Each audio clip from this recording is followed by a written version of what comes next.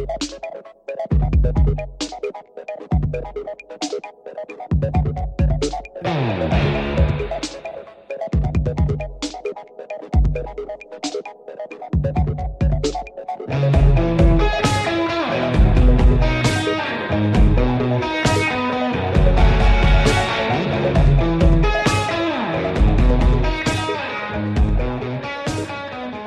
is Alex Gibney, and you're listening to Filmwax Radio. Hi, this is Adam Shartoff, your host of Filmwax Radio. It's Friday, January 15th, 2021, and this is episode number 651. So typically when I have people on, from films, those are the most frequent guests, whether they're a filmmaker or actor or producer, somebody like that. But on occasion, I dip outside.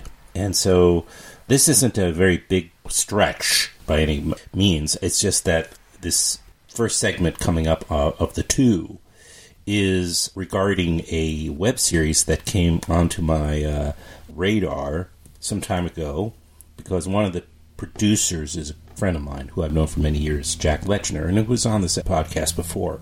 Jack and I met. I was still working in the music industry. So, wow. It had to be 15... Oh, my goodness.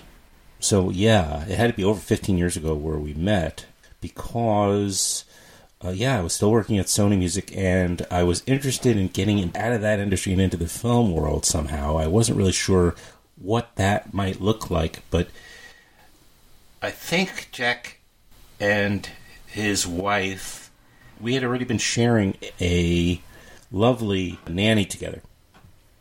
We both had very young children at the time. And so my then wife mentioned, well, why don't you talk to Jack? He's a professional film producer. He had already produced Fog of War for Errol Morris and many other films and theater.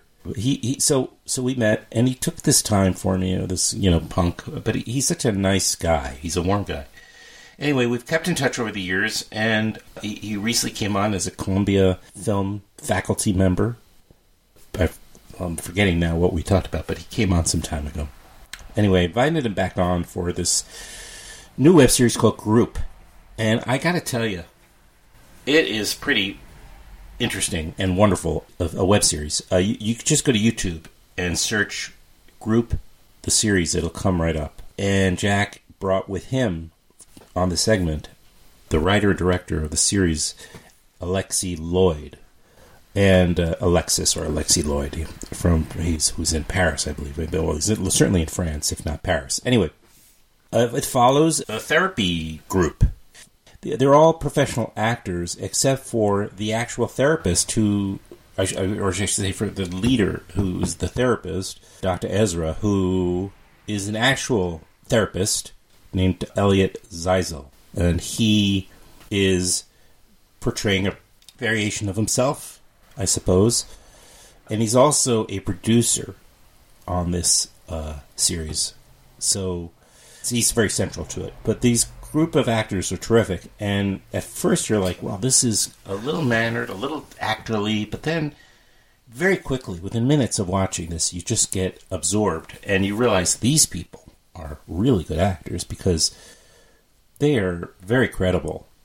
And you should always remember, I guess on some level, that this is not a documentary. That this is a work of art. And so I was excited to bring on Alexi and Jack. And that's who we're going to talk to. So we're going to talk to the director, writer, and the producer on this series. They've shot one full season.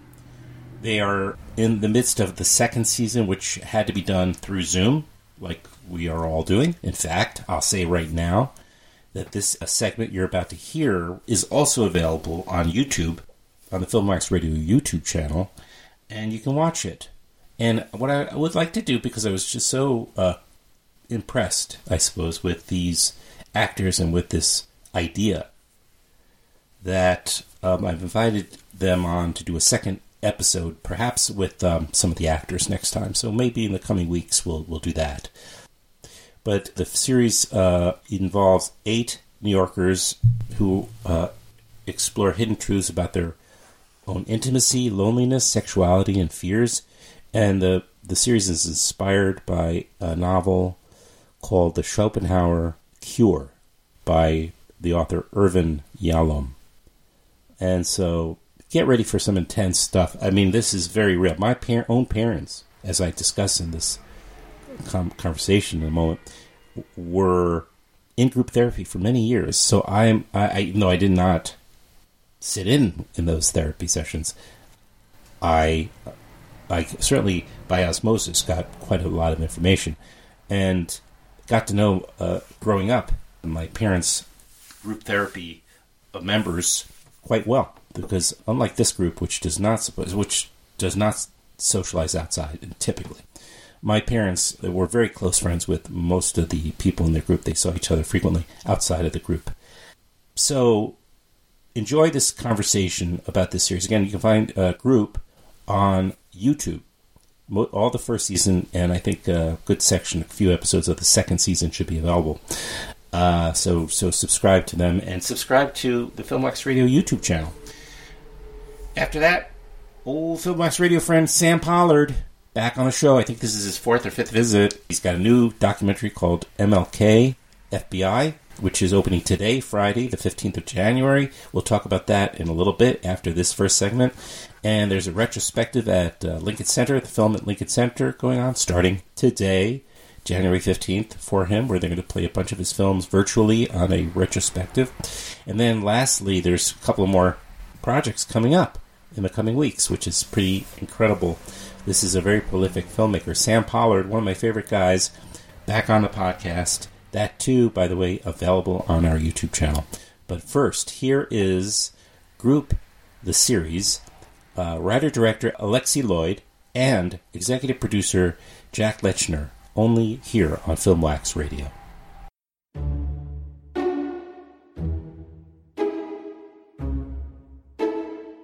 We have a new member. My name is Henry. So, Henry, you're a group virgin, huh? There's nothing under the sun that you can't talk about here. I'm jealous. I'm overzealous. I haven't talked to my dad in like 15 years. He left when I was 10. I don't talk about my dad. I get angry. Baby, believe me. You have a really hard time accepting love. I guess I just want you to see me. But you don't judge me. I went to a bar, and a man came up to me, and he mistook me for a call girl. And I played along. I got issues, but you got them too. I feel crazy saying this. Outside of here it would be crazy, maybe. Yeah. But inside here, where it's safe, we're just talking. Yeah. What's crazy about that? Here we go. What is he doing here? In this process, you're going to find yourself participating in exchanges that you don't have in polite company. I think I should leave. What exactly happened between the two of you? This feels really violating. It's not like a dinner party. I put all my cards on the table. How many more things do we need to hear? You're really being an asshole. I don't trust you remotely. You're here to engage people. If someone doesn't like something, it's their job to tell you. Welcome to group.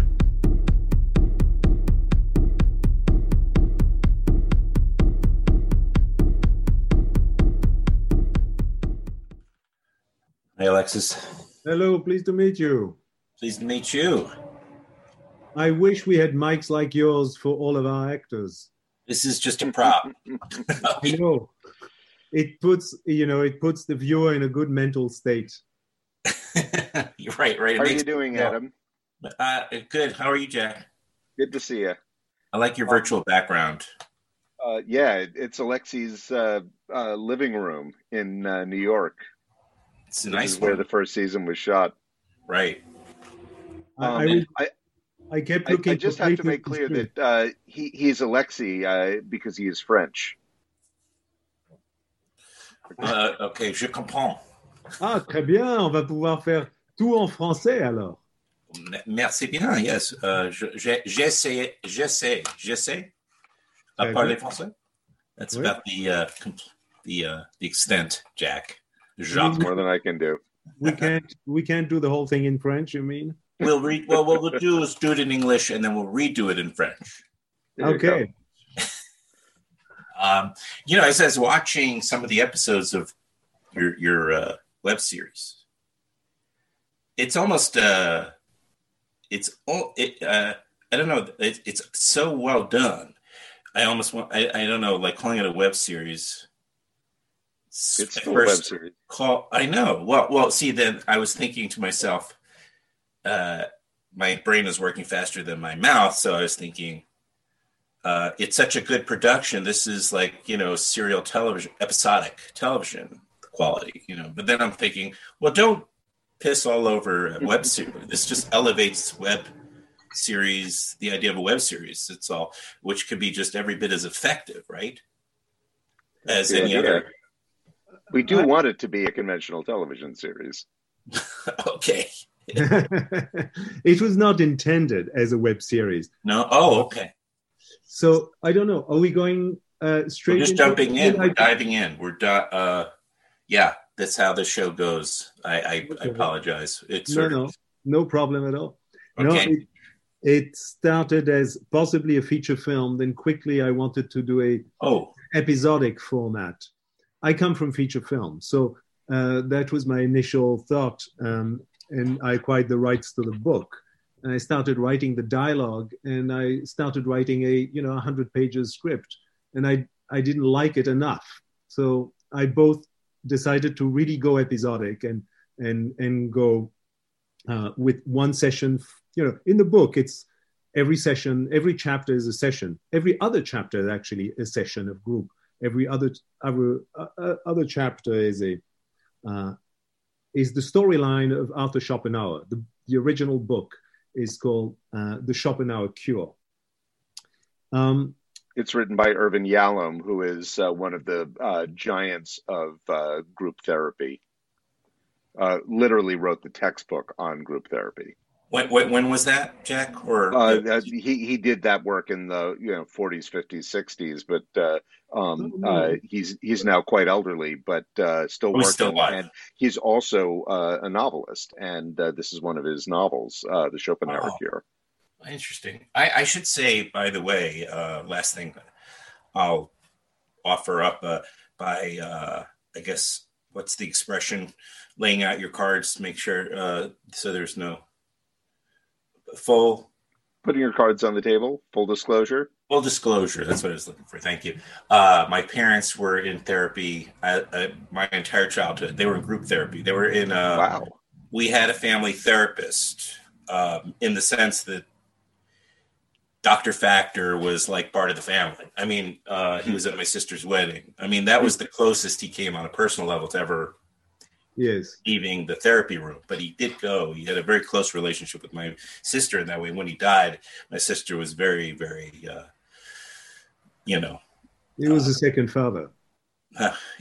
Yes, there was some of that. Yeah, exactly. But we all attended at some point or other. Yeah. So I'm watching this, and then and I don't think you need to have that group therapy experience to fully appreciate the artistry of this series, but very, very easily get sucked into this and emotional watching it. I mean, within moments. So well done. Yeah. Thank you. Well, we should go back to the origin story, which Alexis just started on. Please do. And don't hesitate to interrupt me, because as Jack knows, you can push on a button. I can talk for 4 hours. So on this particular topic. So just interrupt me when you feel it's getting too detailed or long-winded or going off. Well, as Dr. Ezra even says, we're New Yorkers, so you're French. Go ahead. We can interrupt. Well, I've been in New York for 20 years, so I am now a resident in New York. So yeah, the structure. Listen, to me, what the project is about is the method.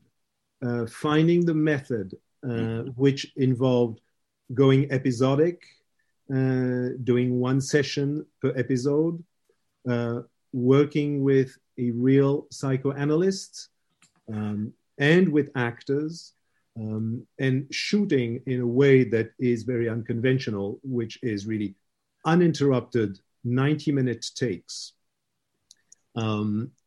with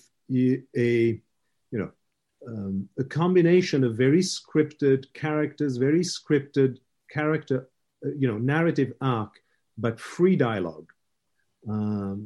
It is like a piece of free jazz that is, the tone is set, the key, lots of things are set, but the actual note variations are of the moment. It is the inspiration of the moment. And I came to that notion that it was critical to have genuine improvisation in the dialogue with very structured, scripted characters, combined with a real therapist who was not trying to be an actor, who's doing his thing, by, trying the more conventional way of writing a script. Very quickly, I wanted to do episodic, but, in the fashion of writing all the dialogue. And it just didn't sound quite right. And I went to a convention of group therapy to look for a consultant to help me write the dialogue. And I found Dr. Zeisel, this gentleman, who after a while, I talked to a number of people, and he says, I'm interested to talk to you, but if you're serious about your project, and if you want to make it different than what's been done in the past 30 or 40 years when psychoanalysis process or psychotherapy process is on screen, you've got to experience it yourself. It can't be secondhand. For the past 30, 40 years, we keep seeing great actors doing a good to mediocre job in the actual portraying of the process, of the work. They can do great things about other elements of the life, personal life, of a therapist, of a psychiatrist, of a psychoanalyst. But when it comes to the process, it becomes clumsy. It becomes contrived. It doesn't sound right. It doesn't make the music of the real thing. So I joined his group. He invited me to join a group of his for 6 months to do my research. And I did this. And after a couple of months and trying my, feel in this strange conversation style of group therapy, I realized I wanted for sure, because I didn't have that idea initially, to cast a professional therapist, and ideally him, in the part, as opposed to an actor who would imitate. To cast actors who had the gift and the skill, which is a trained skill of improvisation, but could understand the necessity to go deep in the creation of characters that would have a combination of, scripted, fictional elements based on the book, based on what I created. The fictional scripted parts are really 50% from the book, 50% from myself. And then, of course, they would blend it, personal element of their life. But I told them it was critical that they would not tell anybody, including me, which part was how they did their blend, because I wanted their blend to become a second nature to them. I didn't want them to be self-conscious about which is, everything is real for actors. They believe in what they do. When they create a character, the character becomes real. That's where, good acting takes place. And, I'm part of the Actors Studio playwright unit. And I was really impressed by how much parallel and how much common ground there was between the exercise actors do in this, traditional good work of the Actors Studio, going back to, Elia Kazan and all the great work of the 50s and the 60s and Cassavetes, and which was not Actors Studio, but the type of work that was done in the 60s. Sorry, I have a sort of double thing happening here. Am I still with you? Yes. Yep. I was zoomed on by I was zoomed on by myself. I had two zoomed in parallel. Something happened. Sorry. Did it correct itself? I turned it off, not by itself. Maybe the phone. It went. Yeah, the phone. Anyway, it's good now. So the way actors, and I've seen, as a filmmaker, I worked with actors just to train myself in how actors work. and I find it a good inspiration for character building.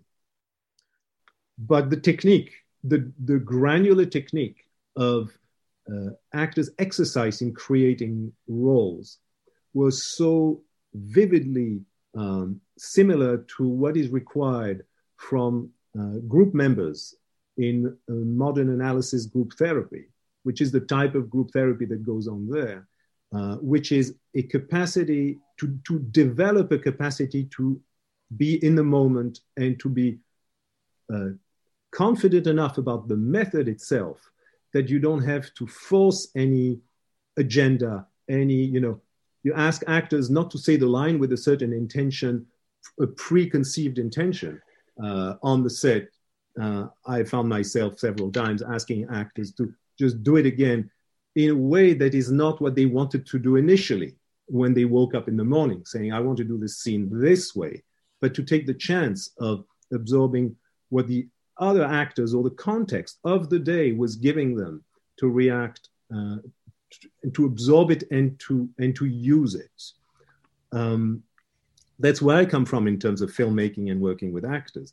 I found that it was really exceptionally similar to what a group leader in group therapy is asking the group members to do, which is to try not to bring too much from the outside of the room in, but really be present in the moment and react to what goes on in the interaction, the interrelationship between the group members in the moment, in the room. This is where it becomes real, great, unusual, and special. And my long-winded answer is that in order for this to happen, it's a form of, 8 subconscious minds, 8 minds letting their own subconscious react to one another, trusting the method enough, trusting the context, the setting, and trusting the group leader enough that they don't need to control everything they say. They can let themselves go more freely and improvise. And when they improvise in the style of group therapy, they don't improvise in a super controlled way, saying lines. They improvise with what they think, their real thoughts and real emotions, like good actors do with the good method of the Actors Studio. They use real emotions of the moment in the room and what the other characters give them on the day.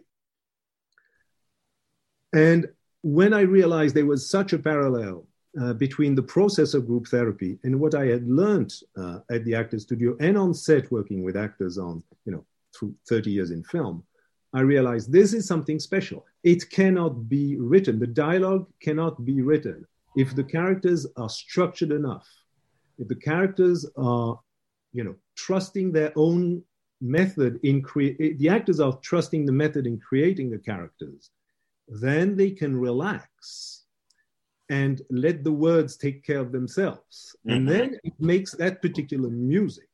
And then, frankly, the real work begins. And then the therapeutic process begins as well.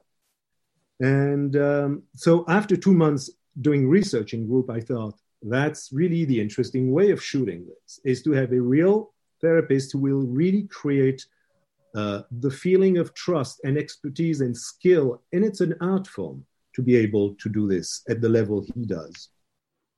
And have actors who will be confident in their own skills enough to basically go and surf that wave and that group wave. So I came with this idea of shooting uninterrupted 90-minute takes, of shooting with a real therapist and with improvised dialogue. Which, it becomes a whole mess, to be frank. The result is like it's full of precious metal. It's like, it's like a bizarre mountain with nuggets of gold buried into sort of nasty looking stuff. For a start, you had to convince Elliot Zeisel, the therapist, to actually be in it. Well, it took me. Yeah, like was there it took me 1 year. I don't know if there's an ethical issue. I mean, I don't see it because it's newly scripted content, and it's more of a matter of his relationship with his actual patients, if you call them that, within a group. I want to say one thing, and then you could talk about Elliot. It's his name, Elliot, right? And he looks like he's an Elliot, whatever that means. But I wanted to say this: emerges. I have a lot of thoughts about what you said. And by the way, as a sidebar, Alexi, you're the perfect podcast guest because you bring so much, and you are so eloquent about your process and about the. But I hope you're going to edit. You don't have to pry anything out of it. I love that. No, I trust your editing skills because no. There's no editing. This is verite. It's like your immersive cinema. You're created something that's very pure cinema. But it's also this process that allows for so much discovery about making the show, like things you can never anticipate, but you only can learn through the making of this. So in a way, the episodic is a gift because as you continue doing this, and then you have this whole other thing placed on top of it, which is, of course, the quarantine, which forces you into another direction and level, which will provide so much you're going to learn about yourselves, about the process of doing something like this. And if you're open to it, my gosh, it seems like what a gift, you know. It was not an easy decision to go and shoot the second, in terms of format. Right. Really the second season was done on Zoom, in other words, or whatever you did. The first season was really a proof of concept. I call it the pilot of the poor. So this is why it was shot in my living room, and with friends, basically. Real actors, but people helping me to put it together, and a wonderful cameraman, Luke Geisbiller, who is really a master of the camera and of handheld camera. He shot the 2 Borat films, but also lots of wonderful documentaries. He has a wonderful range of work, and he's been a real collaborator. Though on this one, he couldn't do anything because on the second season. On the second season, we call it a season. It's a bit of a stretch. I call it the sequel to our proof of concept that we reformat for YouTube. And when COVID struck, we were in the process of pitching and everything to networks. And we were presenting as a 1 hour long. These 2 sessions, the 2 sessions of what is now season 1 on the web, and basically it was actually my girlfriend works in social media analytics, and I told her I was lamenting and saying, "Oh, Hollywood has shut off, and we can't do anything." She says, "No, we are hyperactive in social media. This is really not a quiet time confinement. This is a very active time." She kept working long hours, and she says, "Just put it up on YouTube. Segment it in a way that is digestible for YouTube." And I came to basically recut the hour-long proof of concepts, the 2 1 hour long proof of concept, into 14 minutes, 15 minutes episodes. We're even going shorter for the second season with 13 minutes episode. And I discovered a couple of interesting things, is that what we were working with, what I was editing, there's a lot to be interesting stuff to be said about the editing, but basically the material we were coming up with was highly malleable in terms of duration and segment. So we could make, easily 2 half-an-hour parts out of a 1 hour session, but we also could do 4 15 minutes piece, so 5. I find lots of places to interrupt this because the interruption in itself becomes interesting. The interruption becomes, if it's in the right spot, it becomes like a sort of exclamation point underlying what has just been going on. And I realized it's so dense with interaction and psychological complexity that people see more of the same 1 hour material when it's presented in shorter, 12 or 15-minute bits. They focus on that in that shorter format. So we learned that. Jack was not quite happy. I was highly skeptical. Yes. I was totally in love with the 1 hour version, and I thought, well, this is approaching or approximating the feel of an actual psychiatric session, or therapeutic session, and it can't possibly work at a short form. And as Alexis said, what we've learned is it actually works at any length. When the actors are bringing their A game, when Elliot, the therapist, is bringing his A game, it just works at any length. Jack, my friend, Jack Lechner, producer, or is it executive producer? I'm one of the executive producers. You're one of the, along with Ronald Gutman and Doug Schwalbe. Two questions for you. One is how did you? Of course, the question is how you came on board and your relationship with Alexi, but also part two. Do you have personal experience with therapy yourself? I dare say just about everyone involved in this project has personal experience with therapy. I've been in therapy at various times in my life with various different therapists, and I have to say it's helped me enormously. A few years ago, I was really depressed. The only time in my life when I've been actually just in a total funk, and found a wonderful therapist who really helped me out of it.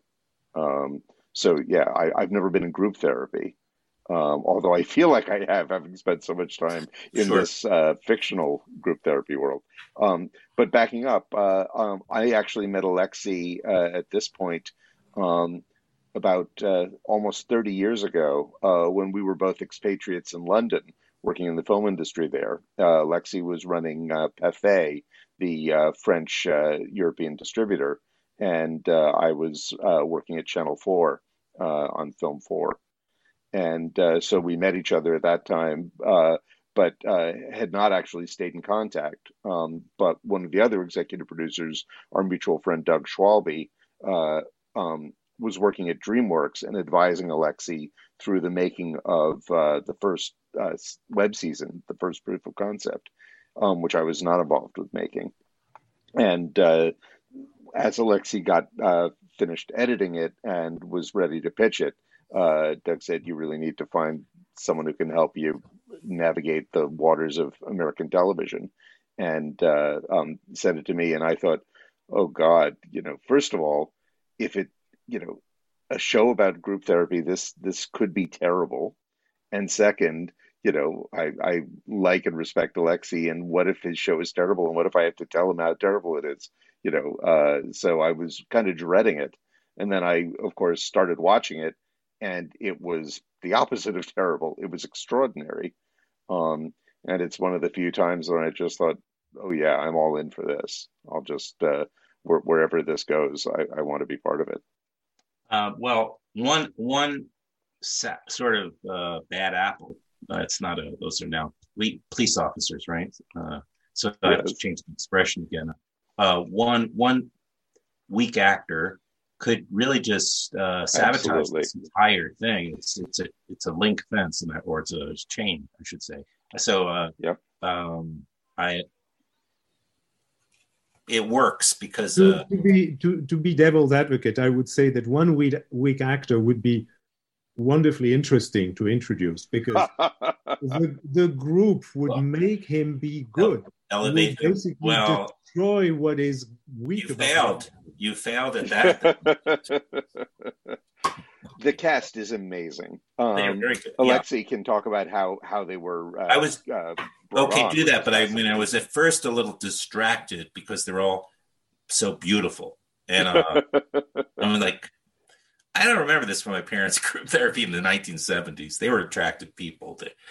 Elliot Zeisel actually just heard this from another therapist who was complimenting the show, but said, I have to call you out on one thing, which is I have never had a group in 35 years that was this attractive. Yeah. It's not healthy to have a crush on a group, is it? Oh, it's super healthy. It's part of the process. It's transference. Okay. Well, talk about the casting and the actors and I think that actors and therapy go together. They're constantly psychoanalyzing, so they're going to get.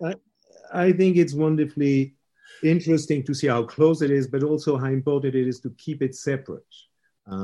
Acting is not a therapy, and therapy is not about acting. However, the sort of bridges are numerous, and the connections are close. Not to talk about the historical birth of psychoanalysis and cinema and modern acting. It has followed, historically, a very similar path, and it's rarely being explored, in, let's say, in a granular detail and in depth. And just a little aside, for 30 years I worked in film, and I sort of told myself, never will I approach the field of psychoanalysis. My father was a psychoanalyst and a psychiatrist, and my great uncle and two uncles of mine, that basically was their field. And I established a border not to be crossed, which of course, my father passed away 8 years ago, and that border became more interesting to explore and actually say, actually, I don't need that border. And that's how it became a very personal project of mine. I let what was supposed to be, a forbidden wall between these two worlds that are actually pretty interestingly close. Hitchcock was fascinated by that, and a lot of great filmmakers. And I insist on this because in the casting process, I was really looking for actors who would both have an understanding of the therapy process. None had been in group therapy, but most had some experience of individual therapy or couples therapy. But I was not looking for that. I was looking for actors who would be able to run with the ball, who would be able to take the risk of creating a character as it goes, building as the plane was flying, building that plane while it was flying, and just not be defensive about the more precious part of their emotional landscape. I started casting in a more traditional way, one-to-one, and met some very interesting actors.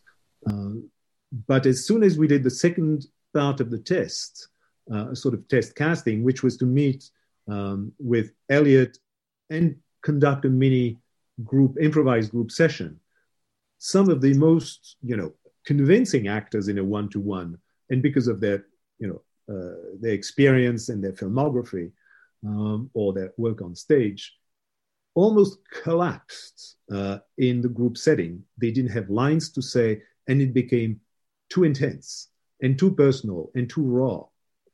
On the other hand, some actors who had slightly less acting, prestige, but were really all extremely intelligent, talented, creative, but more than anything, trusting their own skill and being ready to take risks with creating character on the fly. They revealed themselves to be fantastic in a group setting. So after sort of a month trying casting in a more, the more conventional way, I started going directly in casting by, casting myself, by doing improvised group session with Dr. Zeisel, with myself playing a French filmmaker in New York, and a couple of other of the actors. One of the reasons it worked well for the actors is that two of the two of the actors in what you saw are both professional actors, but also group members of Dr. Zeisel. Is that true? Wow. It's the character of Frank and the character of Karina. And Gabby Cohen and Ezra Barnes, who are both brilliant actors, and we have them come, and they're joining us right now. Oh no! I was realizing I should have done that. We should have invited them. Maybe I shouldn't say should. We can do a second one. Would have been an opportunity. Yeah, we can do a part 2 because I think it would work very well. Hi. Can you hear me? I just feel trapped and I'm scared. The truth be told, you were trapped before COVID, and now you're trapped with COVID. Activism just isn't marching, protesting. Yeah. I didn't just learn that racism started yesterday. I haven't been touched in 2 months. I also have been going on dates. You have an expiration date? I don't really want to talk about this right now. Okay. I guess we all have expiration dates, right? You know what? I'm pissed at all of you. I am fucking miserable, and I'm owning it. I'm angry at you. I think Why? you really... Because I think you milk your shit sometimes. Have your relationship in front of these people, and let's see what happens. I feel my heart beating fast. I feel it in my loins. I feel it, like, everywhere, but I also feel, like, panic in my head of, like, what are you getting into? I get in the car right now and drive to New York. I don't fucking care. I'm breaking rules left and right. What are you doing, Frank? Are you having an affair? I'm kind of turned on by your vulnerability and your boldness. I'm not ready to go back to rules as normal because the world isn't rules as normal yet. It's a new world. It's a different world. Yeah, they're wonderful. They love it. And they have been, these two actors who are real group members of Dr. Zeisel have helped the other actors learn the language of group therapy, learn where to basically, where you choose what to disclose and not to disclose. You don't need to reveal everything. You don't have to confess every little thing about yourself. You actually choose where you go. It is, I keep comparing it to two things. And the casting was very much like this. It is like trapeze artists who are ready to do it without a net. It is more interesting for an audience. It gives you more of a feel of reality and the real risk that the trapeze artists are taking if they do it from 10 feet high over concrete than if they do it from 50 feet high with a safety net. We all know that if there is a safety net, they can't hurt themselves. We know that 10 feet high, they can really hurt themselves doing a double or triple somersault and trusting one another to do so. And not, some actors have that gift and have the intelligence of knowing their skill to do so. So to me, it was very much say, okay, you're a trapeze artist. We're going to do this just for 10 minutes, but we're not going to have a net. Are you good with that? And some are, and some said, no, I'm sorry, I can't do it. And it became a very simple casting process. The actors who are in the show really were. It was obvious that they were ready to go. And we did rehearse. We never rehearsed the narrative situation, the scripted part. We didn't rehearse because I wanted it to be fresh. Otherwise, improvisation doesn't really work if it's not fresh enough. But we rehearsed the backstory.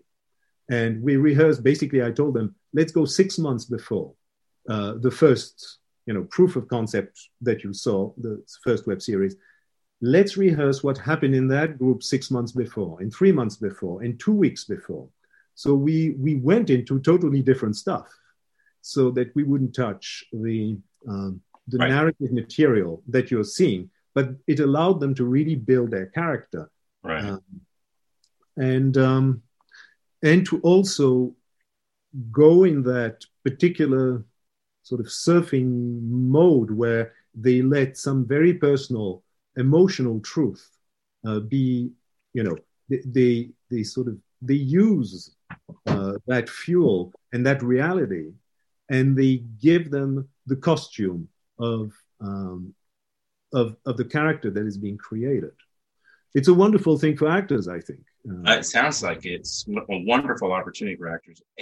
I was thinking, if you really want to do an episode where you are, work without a net, you could optimize YouTube in the future at some point and do a live episode. We've talked about that. We have, although not so much that we've actually done it. Yeah, maybe. Sorry, Jeff? The problem with doing that, and I think the reason we haven't done it, is because so much of what you've seen is the product of painstaking and artful work by Alexi in post, in which he is taking the raw sessions and weaving them into filmmaking, and that it's for every minute that was shot, there's probably hours of post production. It's a little stunty. Yeah. For this, yeah. What does it mean, stunty? Stunt. It's a bit of doing a live episode. Yeah, that's right. It's a kind of a stunt in a sense, and it's not really taking into account what you're trying to achieve in a broader way. Maybe. I think it would be interesting, but what would be different? Of course, there is the famous Orson Welles quote of you write a film 3 times. First, when you do the script. Second, when you shoot it, and third, in editing, in post, because post is really a form of writing. And especially because I let the camera and the actors run free with the ball for 90 minutes in every take, there was a lot of rewriting, let's say, in post. I'm mixing, take 1 and take 3 and take 2. Things don't happen in the same order. So nothing is fake. It's all real. It's just, in a way, rebuilt in a narrative way to help viewers. I hope it doesn't, my ideal is that people think it actually was the natural order of things. That's my goal. But it's, if you listen to the dailies, the 90-minute takes, it's very different. And I have to say, there was one thing really critical and interesting about the editing, is that I didn't know how to edit, and it's actually my friend Luke Geispuller, the DP, the cameraman, who said, maybe you should try doing what they used to do in documentary. You do a radio cut. Radio cut is you don't take a look at any video. You just work with the sound. You do your radio cut, and then you find the pictures that match it. And because this is so driven by talking and the special grammar of 8 people, 8 subconscious talking to one another, exchanging, I thought, let's give it a go. And so I brought into that really bizarre way, but also I wanted to say, I'm sorry to interrupt. I was also going to say, though, that this is a case. It's true. It's all talk driven. So you might think it could work as a radio audio experience as well. Yes. The show. However, interestingly enough, there's another layer to therapy where, and the psychological process where you may not know that your body language is extraordinarily important. Yes, for sure. You can't see, of course. But that's right. That's where I discovered something interesting. I discovered that if I first did a blind cut, and my first cut of the whole thing is always blind. I don't watch anything. I do it without, I do it completely on paper, taking notes on the soundtracks. I put together the soundtrack, and when I'm happy with the soundtrack, or happy enough, I look at, what is the video material we have, the images. And especially in season 1, because, season 2 was different. We had 8 little iPhones, so I had plenty of material to cut from. Just to be clear, even though it was the actors in season 2 interacted over Zoom, and we did record the Zoom interface, but each actor was filming themselves with their own phone or camera, and recording themselves with that and with GarageBand. But in season 1, I just had 2 cameras. One was on the therapist, this sort of a fixed camera on a tripod. to be able to cut. But then it was just one camera that was going around in the room. And I realized that what I had cut blind, the radio cuts, about 30% of what I had was totally unusable visually. But I didn't want to change the cuts. So I worked for weeks on finding reaction shots that would be meaningful reaction shots. And it, by necessity, in a way, it became a sort of editing style that is heavy on reaction shots, which I was comfortable with because that was my experience of being in group, where, of course, you watch the person who's talking, but half the time you are not watching the person who's talking. You're watching the others, how they react, and you're watching their body language. And I realized I could use that constraint of my strange little method to the benefit of having something, it was Miloš Forman who famously shot a number of scenes by saying, if you have something very intense emotionally, take a look at what the character who's not talking is doing. Take a look at the reaction, the emotional reaction of the character who's involved in the scene but is not doing the talking. So as audience members, we're really used to see the people who are doing the talking. But it becomes really interesting to see the people who are not doing the talking. And you may have noticed that the editing style is really heavy with reaction shots, where I really have used that to give the viewer a sense of how important the listening part is. And not only the listening part by the therapist, whose profession it is to listen, but by other group members who the process becomes therapeutic because every group member tries to understand, the person who's talking. And that process, which is very much a listening process, is the core of the method. And so I wanted to film that as much as filming people who were talking. And this style then becomes kind of cubed in season 2 because you have the 8 actors each in their box. And Alexis was very clear from the beginning that he didn't want to just use the Zoom interface, which we're all heartily sick of, and which also reduces each person to a tiny little element in a mosaic. Yes. And so the first cut of season 2, Alexis did it all in singles after the introduction, which worked brilliantly well. And I thought, well, this is, it's not going to get better than this. But Alexis was determined to actually use split screens and try and keep that feeling of each character listening to the others and spending as much time on the characters who aren't talking as the ones who are. And, I will say, once again, I was skeptical, but it really paid off. And over the course of the series, you just see these extraordinary moments where the drama is carried not only by the person who is talking, but by the way that the others are reacting to that person. It might be the first cinematic experience I've had watching, the Zoom, essentially something shot with the Zoom technology. Well, thank you. We all dislike Zoom so much that it's the only we way also we love can do it. We love it because we need it. And we grateful. survive through Zoom, but we can sort of use the good side of Zoom to recreate a visual experience. There is, but you opened up one door for me because I've been in individual therapy and couples therapy, but not group therapy either. Jack said he wasn't. It's never had group therapy, and my assumption I will say I did have. I don't mean to cut you off, but I did have one day of group therapy in that Elliot Zeisel actually invited me to join one of his groups. That counts.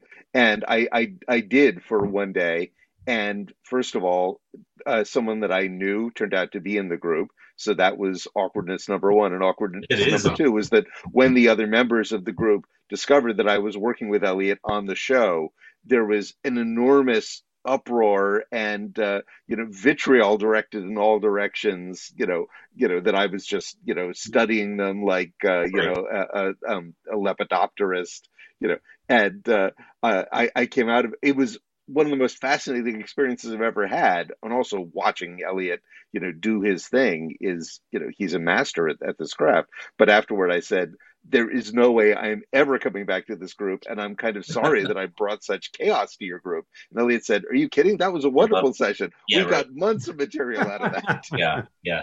I mean, people like me who have not experienced it, even though I was 1 degree from them, my parents, and they were part of our social world. My parents had parties, or they, I got to know their group members really well growing up. They were always around. They socialized, and I was very fond of a number of them. And so, but I was going to say, my assumption as somebody who's not been in group therapy was that it's about talking and getting a response to your talking about your problems, and it would open you up in a way, maybe a different kind of way. However, I'm learning that I have maybe the opposite, the inverse is true, where it's you as your experience listening to them that it's even more complicated than that. That helps you grow and learn about yourself. One of the things that we've learned about group therapy in the course of doing this is the whole history of group therapy is fascinating, that it really grew out of World War II, where there weren't enough therapists to work with the returning veterans who desperately needed therapy. So in desperation, as a last resort, they had multiple patients working with one therapist, but they found that those patients were actually doing better than the ones in individual therapy. Makes sense. So that there was something going on in the group process that they then had to study and codify. And Irvin Yalom, the writer of the book, The Schopenhauer Cure, was one of those pioneering therapists, as was a guy named Lou Ormont, who was Elliot Seisel's mentor. And they eventually came to codify this whole theory of group therapy, which is that the members of the group, it's sort of the way that you have a transference with your individual therapist in individual therapy, where it's actually not a bug, but a feature that you actually, see your father, see your lover, see your spouse in your therapist. That in fact, in group therapy, you're kind of sprinkling all the different people that you were dealing with, forces you were dealing with, parts of yourself you were dealing with, into the other members of the group. Listening to the other, it's not just listening to the other members of the group, but engaging with the other members of the group and experiencing their struggles really as sort of a proxy for whatever you are dealing with. And what's remarkable is, I think that's actually kind of going on for people who watch this show. And we've gotten that comment. I think Alexi's girlfriend, Tracy, was the first person who said that I feel like I'm going through group therapy by proxy just by watching the show. And a lot of people have actually said that it obviously it isn't targeted therapy, and that we don't know what your problems are when you watch this. We can't promise that the concerns of the group are going to resonate with your problems in your own life. But I do think there is an experience that you have in going through these events, these issues, these concerns with these characters, that I always come out feeling better. Yeah, no, I think just their moments of clarity and of catharsis. Yeah. Catharsis. Thank you. It's hard not to join them on those moments when I was watching. I mean, the opening 2 episodes of the second season, as we said, were in quarantine over Zoom and discussing all the emotions that we're all experiencing through this period, and it's cathartic watching that. There is, when you go to group once a week, there are 2 things about it that to me are very particular and interesting and unique to it, is that it's an experience in unpredictability. You never know what's going to happen. You know that there are moments where it's going to be moving, emotionally, touching, and moments that's going to be genuinely funny. I have never been to a 90-minute session of group of Zeisel where I didn't really laugh and didn't really either cry or want to cry. But it was never for reasons I could have foretold, the minute I entered the room. It was always a surprise. Mm-hmm. And it happened in the same way in our film sessions. The tears and the laughters are some of them are the unscripted part. I know that the narrative situations can lead themselves to moments of comic relief or moments of genuine emotion, but the tears and the laughter is never, this is the time where you're going to go for comic relief. It just happens by itself. It's a balance. It's a necessary balance of, 8 or 9 psyches being in the same aquarium for 90 minutes. It goes deep in drama, in distress, but it goes funny as well, which I always thought was the heart, the core of the project, is that compared to other filmed productions that show individual sessions or couples therapy, when you have 8 people in the room, it becomes so dynamic, it becomes so unpredictable, and it becomes so funny at times, at moving in ways that is like this 8-band ping pong of subconscious that you have no idea where it goes. That's the first experience I had, and I wanted to sort of transcribe and represent it on screen. The second is that even if you are experiencing some intense emotions, you leave the room, a feel-good mood is really, doesn't even come close to it, but it does come a little close to it, is that there is something of it's a very special mental mood you're in that you walk out of that session compared to the one you walk in. We live mediocre lives that are full of stress and pressure and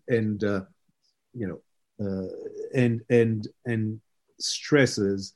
I don't find the right words, but basically we have a hard time to take a step back and go into something more deep, more personal, more emotional. When we do this, it doesn't make you sad. It doesn't make you, happy, but it puts you in a different space, mental space, when you walk out of these sessions. And my goal is to create that feeling after you view either a session, but more likely a season, that you're in a different mental space. And it might be uncomfortable, but there's also something that is comforting about it. And it's a very particular mood. It's actually not dissimilar to going to a great, music production, live music. You go, whether it's a jazz session or the opera, in a certain mood, you come out and your heart and your soul is just in a different space. There is something in its own respect different, but not dissimilar with the experience of group. Because one of the critical things, which is some misunderstanding lots of people have, is that group therapy is not about support. People are not there to support one another. They're not there to pat themselves in the back. Actually, the first lesson you get quickly in group therapy is that it's confrontational, that it is the confrontational, it's basically taking, not accepting any bullshit. If there's anything fake, it's going to be called out. You're going to be called on it, yeah. And that process of people really saying what they feel and what they think in the moment is a sort of it's an acid test of truth that eventually is tough, but really beneficial and really heartwarming. The series is called Therapy. You can find it on YouTube. The series is called Group. Let me rephrase. Thank you very much. The series is called Group. So you can find it on YouTube. What's the exact address so people can? I actually have it right here. If you go to youtube.com/group the series, all one word. YouTube.com. And if you search YouTube for Group or Group the series, I have to say one of the problems with having a show called Group is if you Google Group, you'll just find lots of things that have nothing to do with our show. If you Google Group the series, it'll come right up. But we have now finally started to get enough views on YouTube that if you just put Group into YouTube, we come up pretty quickly. That's good. That's great. But we'll provide the link on our, show notes and all that stuff anyway. But subscribe is my point.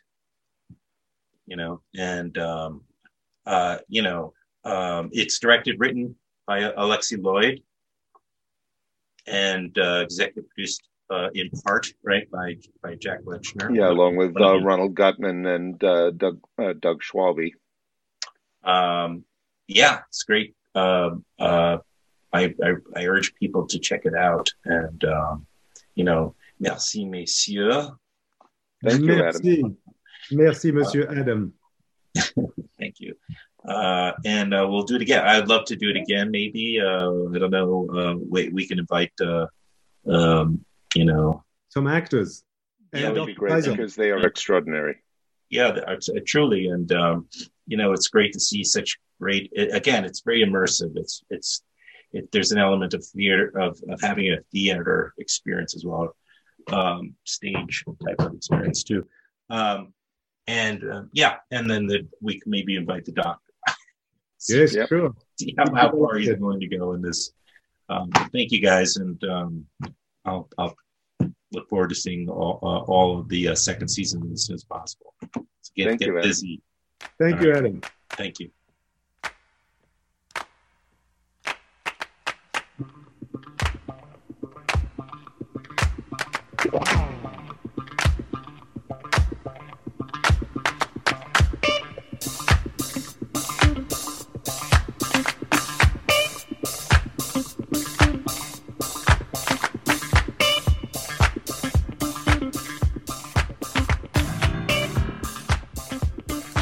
Okay, now we have my old friend Sam Pollard. This is Sam's 5th appearance on the podcast. This is the shortest one we've ever done, actually. It's a relatively brief conversation. You can find prior conversations with Sam on episodes 232, 382, 472, and 611. And now he's back to discuss again this new documentary using archive about Martin Luther King Jr. here on the cusp of Martin Luther King Jr.'s birthday holiday on Monday. Perfect timing. The film is available in theaters around the country, not in New York, but in other theaters. It's also available on streaming platforms, very easy to find. Go to mlkfbi.com for details. But here is my buddy, Sam Pollard, editor, director, producer, here on Filmwax Radio. Violence is self-defeating. He who lives by the sword will perish by the sword. When you construct a man as a great man, there's nothing almost more satisfying than also seeing him as the opposite. When the National Archive puts government documents up on the web, one has to confront them. Tapes from the hotel rooms, FBI reports, those are pieces of information that we shouldn't have. The FBI was most alarmed about King because of his success. He realized how sick this country was. We were trying to reveal the truth about segregation. J. Edgar Hoover is famous for saying that he feared the rise of a black messiah. The FBI says it's clear Martin Luther King Jr. is the most dangerous Negro in America, and we have to use every resource at our disposal to destroy him. J. Edgar Hoover was the head of the FBI for 48 years. The FBI's focus was collecting salacious sexual material of King with various girlfriends. Hoover had made the speech that Martin Luther King was the world's most notorious liar. Now, what am I going to do about Martin Luther King? Looks to me like he's too far gone. This was a way that they could bring down a very influential black civil rights leader and contain the movement. The FBI mailed a tape of Dr. King with other women to him and to Coretta with an advice that he should go kill himself. The greatness of America is the right to protest far right. Staying calm under fire is very hard when people are trying to kill you. Anybody who was to the left of mainstream in civil rights was deemed a subversive. They use surveillance in order to foment violence, break apart these organizations. They were running a surveillance state. This represents the darkest part of the Bureau's history.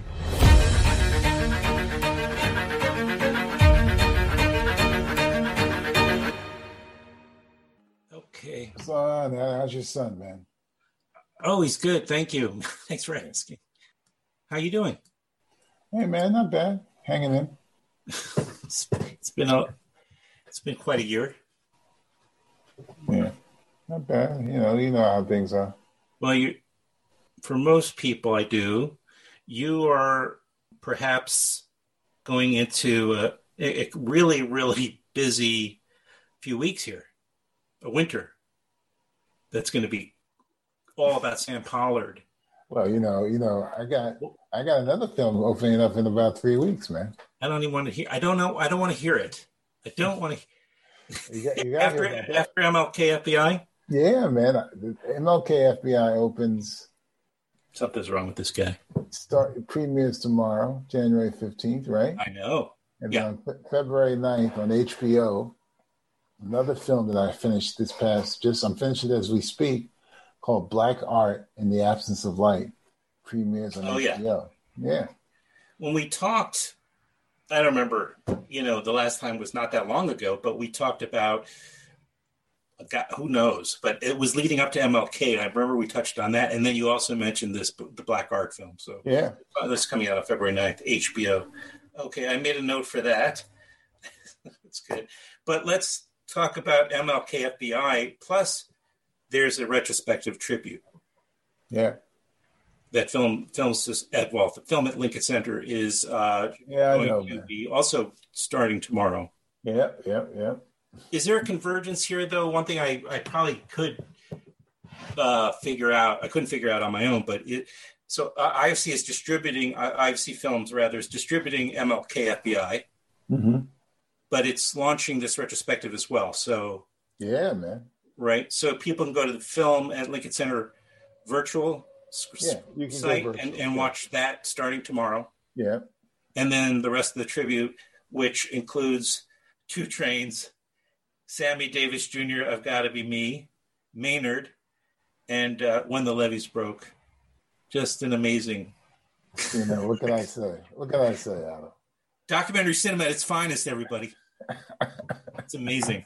I think you come on maybe for most of those films, except maybe not the Spike Lee, but yeah, I directed of the films you named. I directed 3 of them.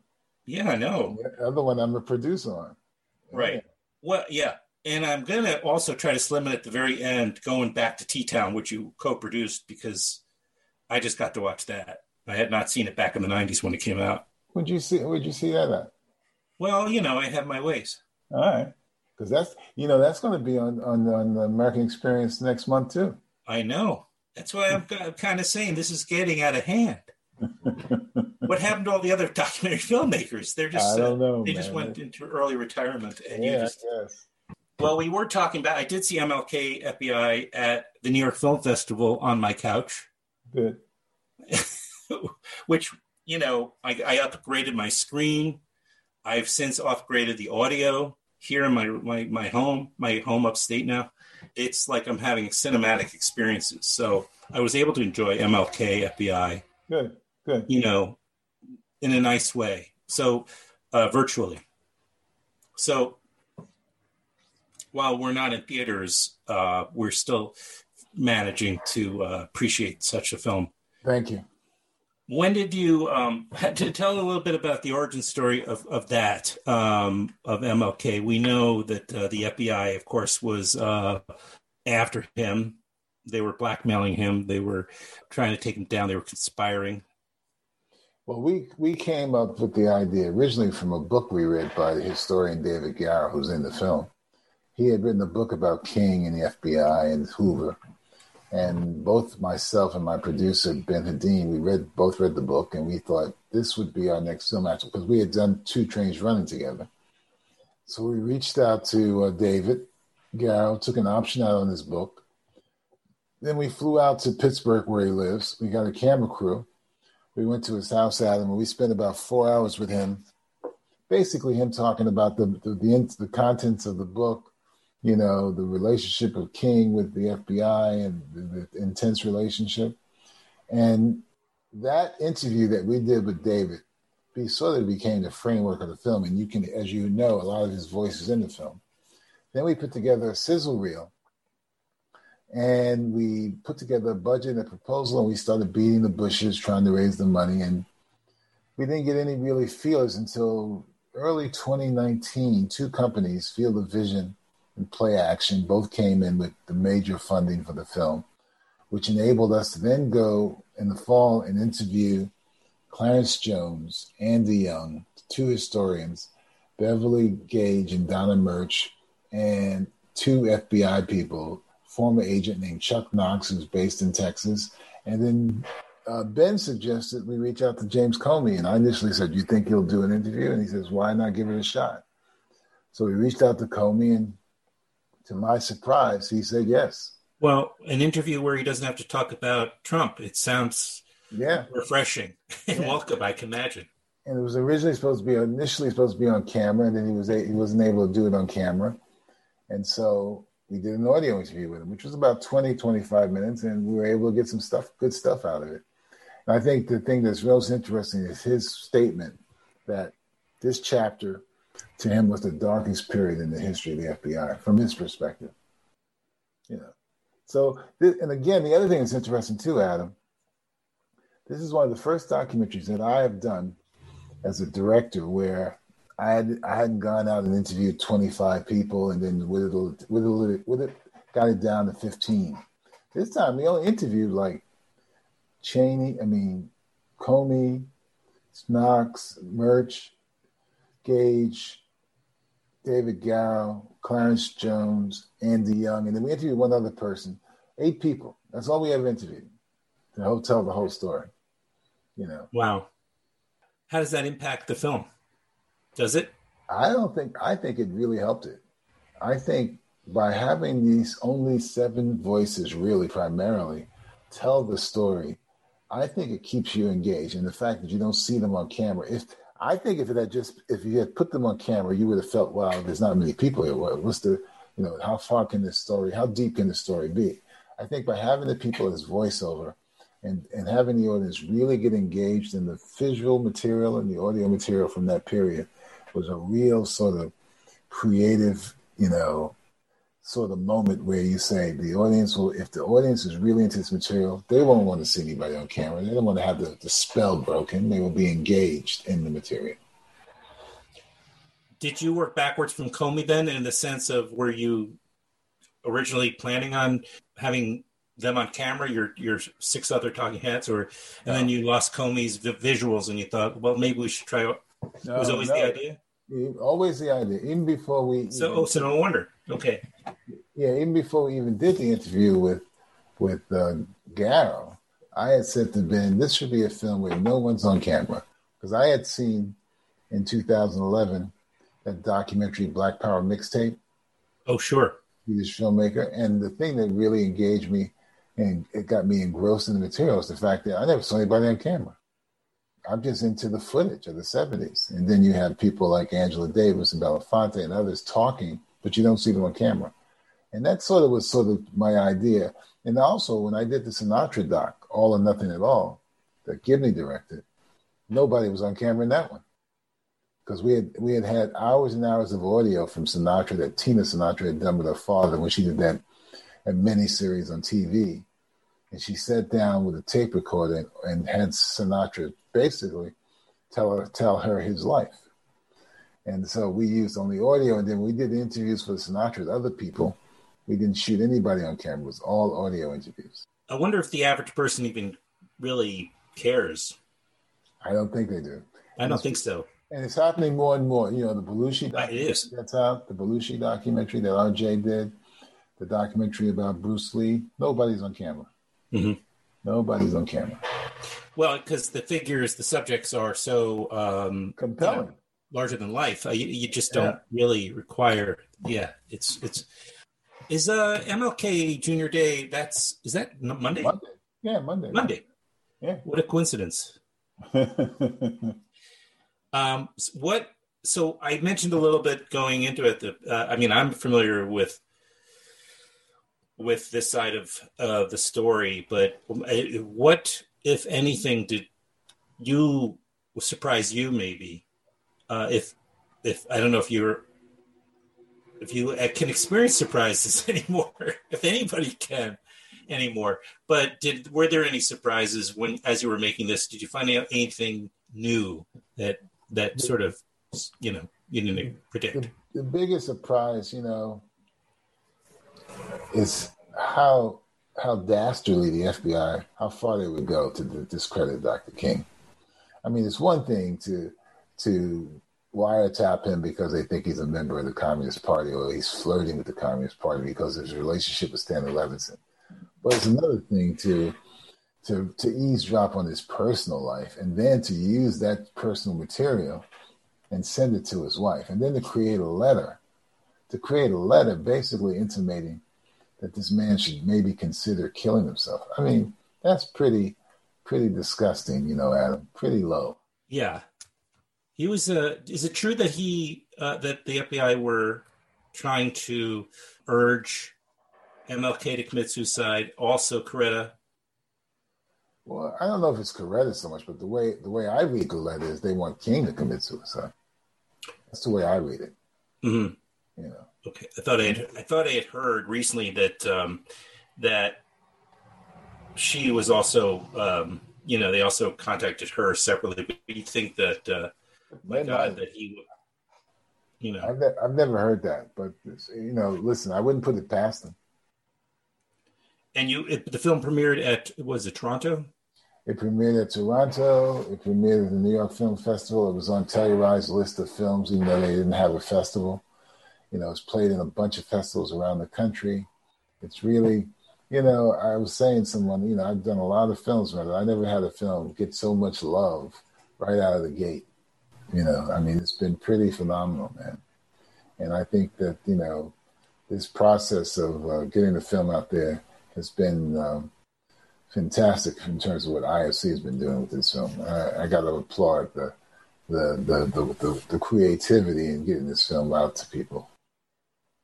Yeah, it's were you originally hoping to? I was going to say it's such a challenging time to release it. It's been such a challenging time to release a film, but now it's sort of normal.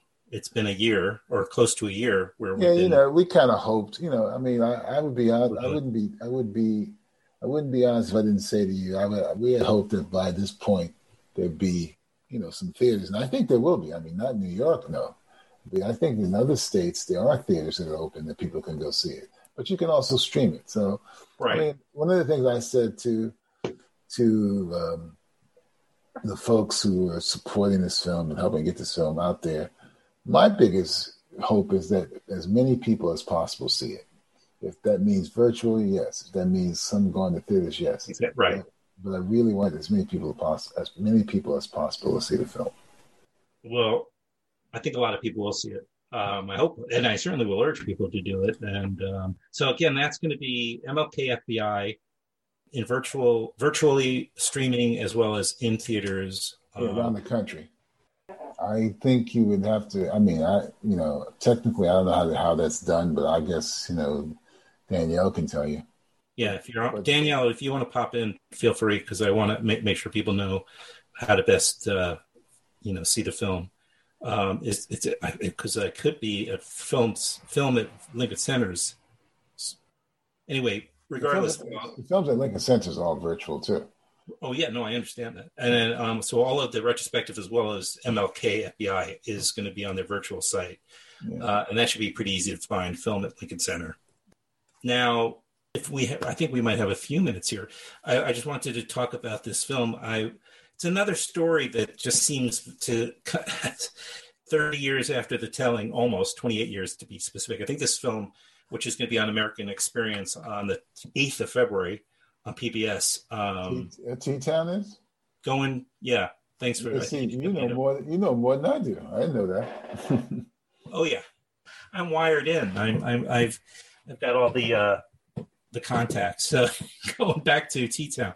This is a story also I was familiar with, but I didn't realize there were kind of like there were waves and we're sort of watching it today and seeing the ways of racism, of racial discrimination, of bigotry that run through this country. And now, not that it ever ends, but when I say the waves, I just mean it gets to a certain point where it's everything. It's sort of encompassing the conversation, the national conversation, now more than ever. So seeing the film kind of brings it back. This was a city, Tulsa, Oklahoma, in the 20s, which was actually a park, Greenwood, which is I guess like a section of Tulsa, right? It was a segregated community in Tulsa, Oklahoma, that had sort of people were self-contained, had their own businesses and stuff. They were segregated, but they were able to thrive and grow. And as you saw in the film, there was this rumor that a young black man had accosted this white woman, right? Which was again the thing that lit the match that lit the flame. And literally in this case. Yeah, and they went into the community and they burned it to the ground and killed people.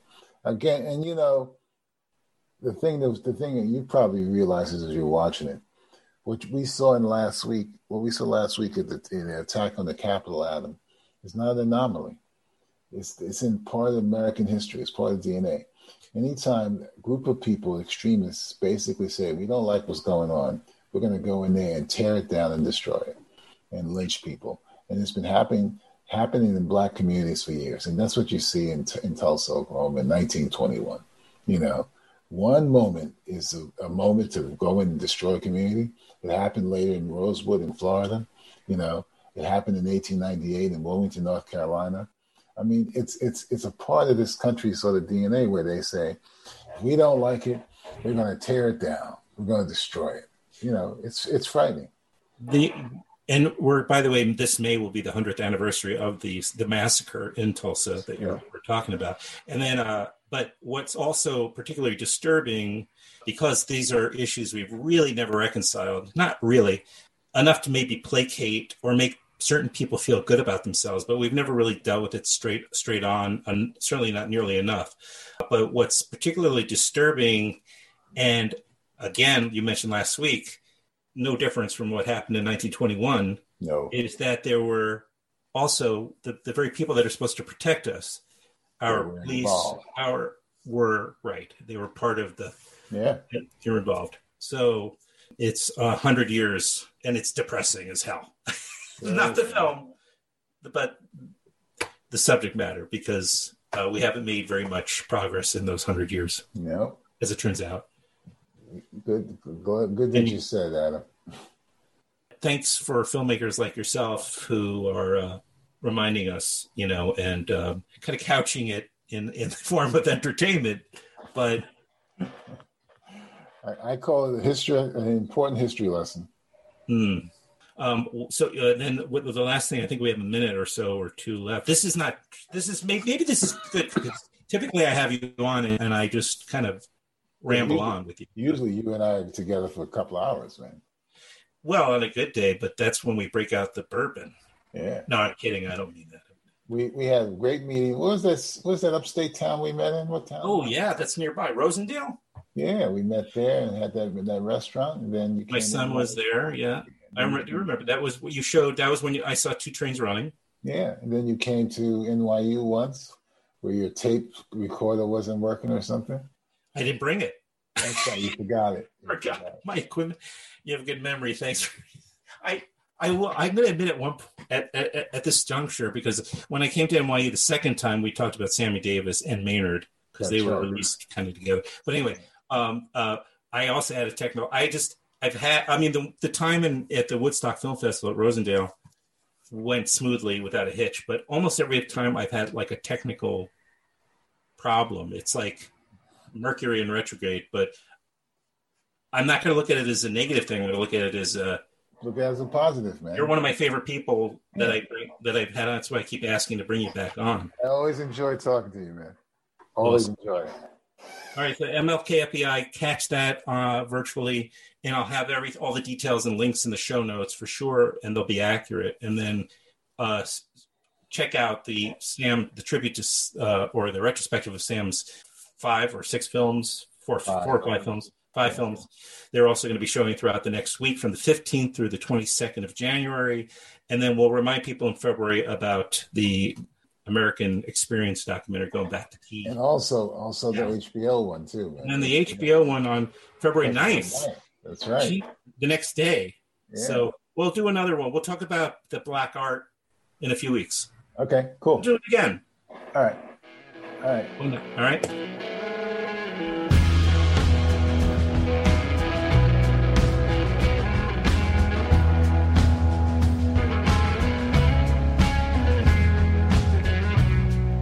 Thank you very much, everybody. We will be back in a few days with a brand new episode, of course. Many more friends of the podcast are returning. Do keep tuning in to the podcast. Take a moment, go to the Apple Podcast, at whatever app you're using on your phone or your tablet or computer, and please do write us a review and leave us a star rating if there is such an option.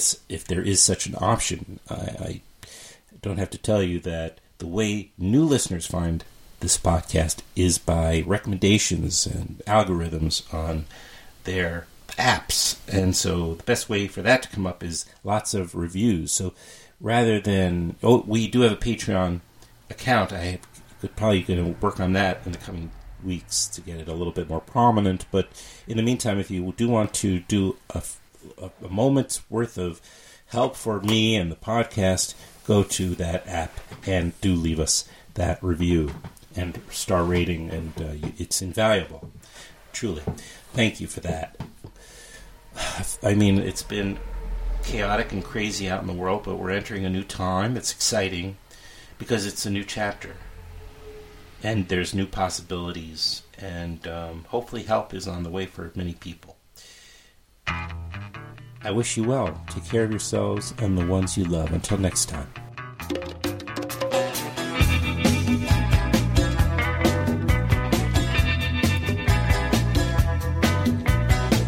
Broken lines, broken strings, broken threads, broken springs.